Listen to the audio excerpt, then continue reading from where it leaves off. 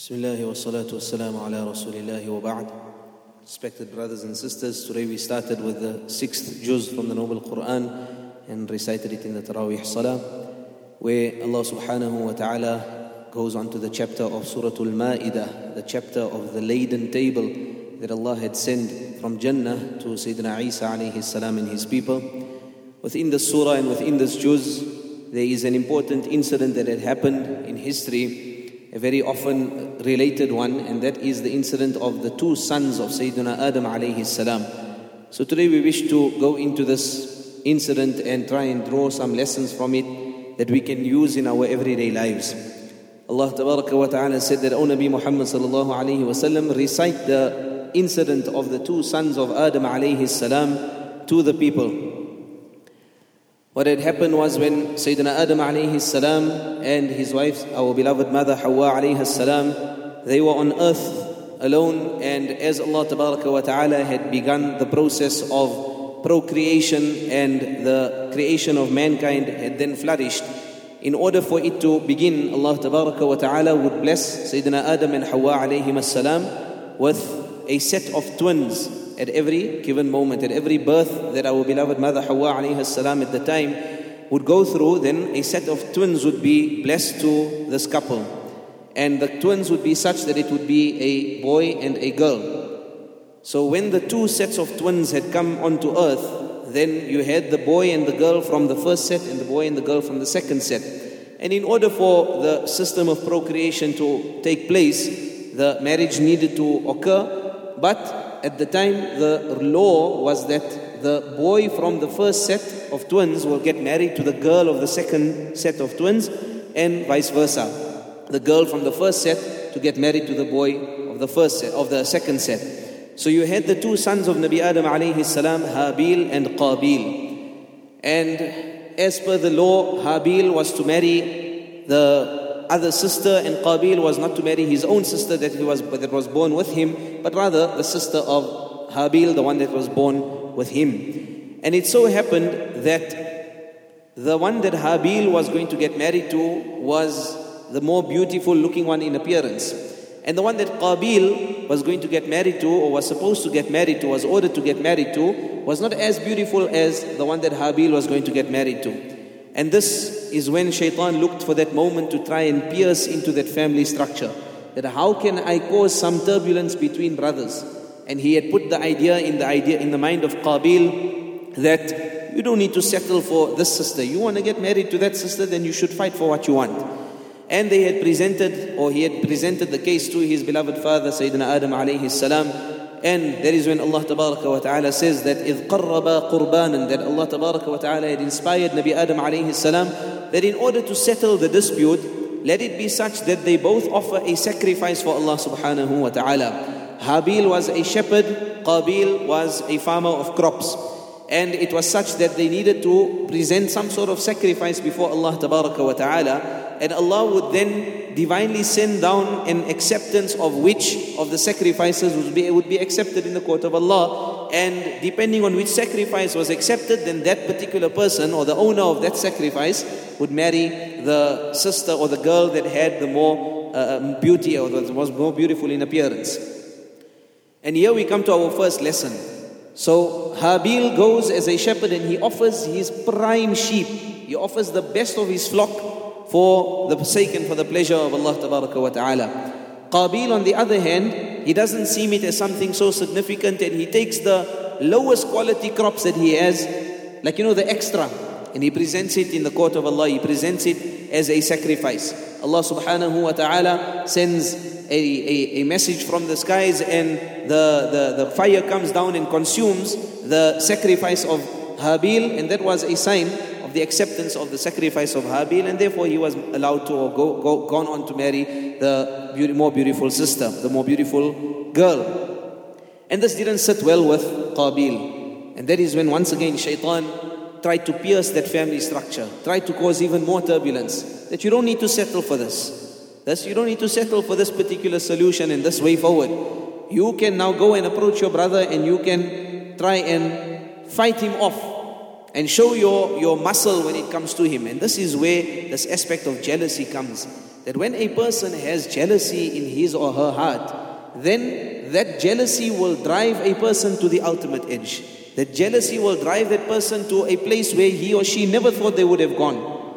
So this is a son of a Nabi. A person might think that this is the son of a Nabi, but what would drive him to that? That is why Nabi sallallahu alaihi wasallam told us that beware of jealousy, because it will eat at your good deeds just like how fire consumes firewood. Just like how easily fire will burn through that wood, that this quality and this negative aspect of jealousy will eat through your a'mal and will eat through your good deeds. We learned from the first aspect of offering a sacrifice for the pleasure of Allah subhanahu wa ta'ala, that even though Allah subhanahu wa ta'ala had decreed it for Habil to marry the more beautiful girl, still too, it did not mean that Qabil should have offered the lowest of his crops, because he didn't know what the decision was going to be. So that is also a lesson for us, that when we, and just a few nights ago, Qari explained how when it comes to spending in the path of Allah, Allah subhanahu wa ta'ala says what?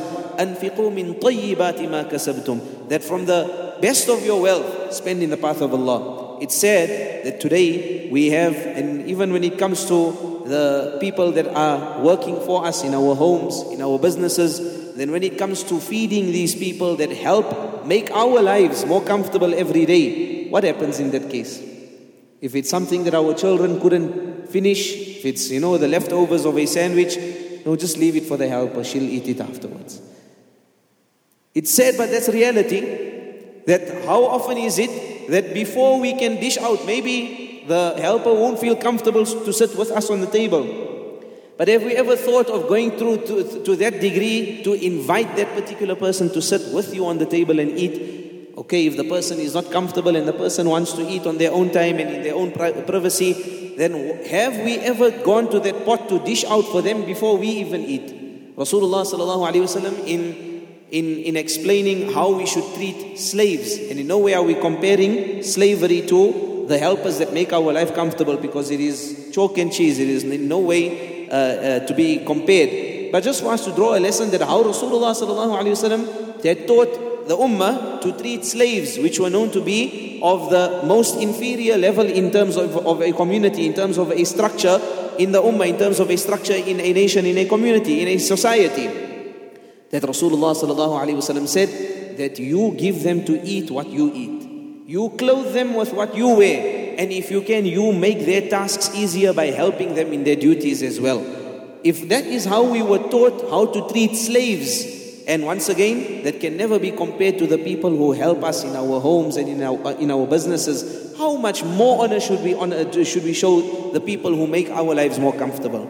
That when we leave the house, our kurta is ironed, our homes are clean, our bathrooms are clean, something that we will look as menial. We will not go down on our knees to clean that floor, and we are paying someone and expecting someone to do it for us. Then have that courtesy, have that qualities of Rasulullah sallallahu alaihi wasallam, and offer your best. That when it comes to the people that make your lives more comfortable, give them the best. That is when they will see and be exposed to the true nature of deen and the true qualities of Islam. It was mentioned about Hazrat Maulana Yunus Patel rahimahullah that there was not a single helper that would help him in his home except that they embraced Islam. They came from non-Muslim backgrounds, but when they seen the qualities of this great man, how he led according to the sunnah of Rasulullah sallallahu alaihi wasallam, according to the teachings of deen, they were drawn to that characteristics. They were drawn to Islam because of that, and Allah subhanahu wa ta'ala had opened their hearts to Islam. And they said not a single helper would come into that home of Maulana Yunus Patel rahimahullah except that they would embrace Islam. Nonetheless, we continue with the incident.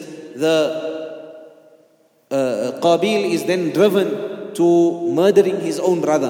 And Habil said that I'm not going to stretch my hand to you. I'm not going to engage in the same act. If you want to do what you do, then ultimately Allah subhanahu wa ta'ala will deal with you. And that is the recompense for the people who are oppressful. And Qabil goes through with the evil deed. What happens after that? And this is where we need to take a step back. That whenever we find ourselves in an unhealthy situation, in a polluted environment where we find that we are being driven to that place where we shouldn't go to, we are being driven to that edge, that the jealousy is starting to eat at us, then take a pause. Take that moment and step back and think about the repercussions of the actions that are going to follow. Because what happened with Qabil? He committed the first murder on earth. He committed the first murder on earth. Up until that point, nobody passed away, no human had passed away on earth. And it was the brother of Qabil, Habil, the son of Adam alayhi salam, that was murdered, and that was the first janazah to take place. But it happened through a murder. Allah subhanahu wa ta'ala said, Min ajli dhalik. Because of that, we ordained it that every time a person is murdered and a person's life is taken unjustly on this earth, then it is as if this person has killed an entire ummah. An entire nation has been killed, has been murdered. Now think of the repercussion. Just last night, Karisab mentioned how when we initiate that good action, when we start off doing something good, and that good is passed on and continues, and you have a domino effect of good, then the reward will also come back to the person who initiated it. On the flip side of the coin, the person who initiates an evil, and that evil is also passed down in a domino effect, and a person takes influence from that evil and does something even worse, and it perpetuates and it grows, then every time that person and the next person and the next nation and the next society and the next home and the next neighborhood and the next group of musallis and the next whatever it may be, the next business, the next company that take inspiration from that one evil action, can you imagine? Then when we come on the day of Qiyamah, لا يغادر صغيرة ولا كبيرة إلا أحصاها. You have a scripture in front of you, you have a book of records in front of you, and you will think, but I didn't do these actions. I didn't even know these people. I had no relationship with them whatsoever. But then we'll be reminded that no, we initiated that evil and it perpetuated, it grew into something worse. A person took inspiration from that, and now the flack of it comes back to the person who started it. So we need to be very careful, respected brothers and sisters, when it comes to our dealings with our family members. And it's sad, although a reality, that we often say that how can one brother be jealous of another brother? But that is how it began. That is where the first aspect of jealousy on the earth had taken place. The first jealousy in history had taken place in the heavens when Shaitan was jealous that Allah subhanahu wa ta'ala had afforded Sayyidina Adam alayhi salam with a loftier station. So what is jealousy? We come to the definition, and this is where we will end, just so we know that we need to be very wary of this. That jealousy means that you have in your heart a negative feeling towards someone, that Allah has blessed them with a specific bounty, and it eats at us so much, we hate it so much, that this person is enjoying a bounty of Allah. Is enjoying a bounty of Allah, that we wish for that bounty to be taken away from that person, and I must rather receive the bounty.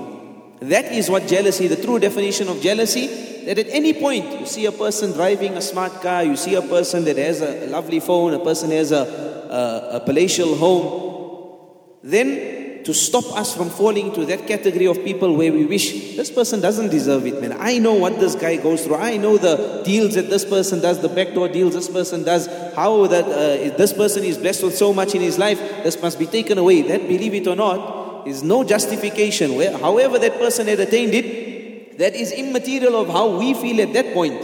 There is no justification whatsoever.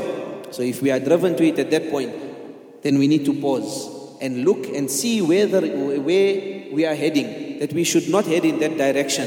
When we see someone, what's the easiest way to try and remove jealousy from the heart? Allah subhanahu wa ta'ala had explained, showed us this and inspired us through this, through Surah Al-Kahf, in the incident where the one friend had lots of the bounties of Allah subhanahu wa ta'ala in this world. Then his friend who was not so well off had told him that every time you enter your orchard, so every time you enter your home, my brother, every time you enter someone else's home and it's a palatial home, then say, Ma sha Allah la quwwata illa billah. Whatever this person has, Allah has ordained it for him. Allah has willed it for him. And whatever this person has achieved in this world, it's not through his own might and through his own muscle. It is through the will of Allah subhanahu wa ta'ala.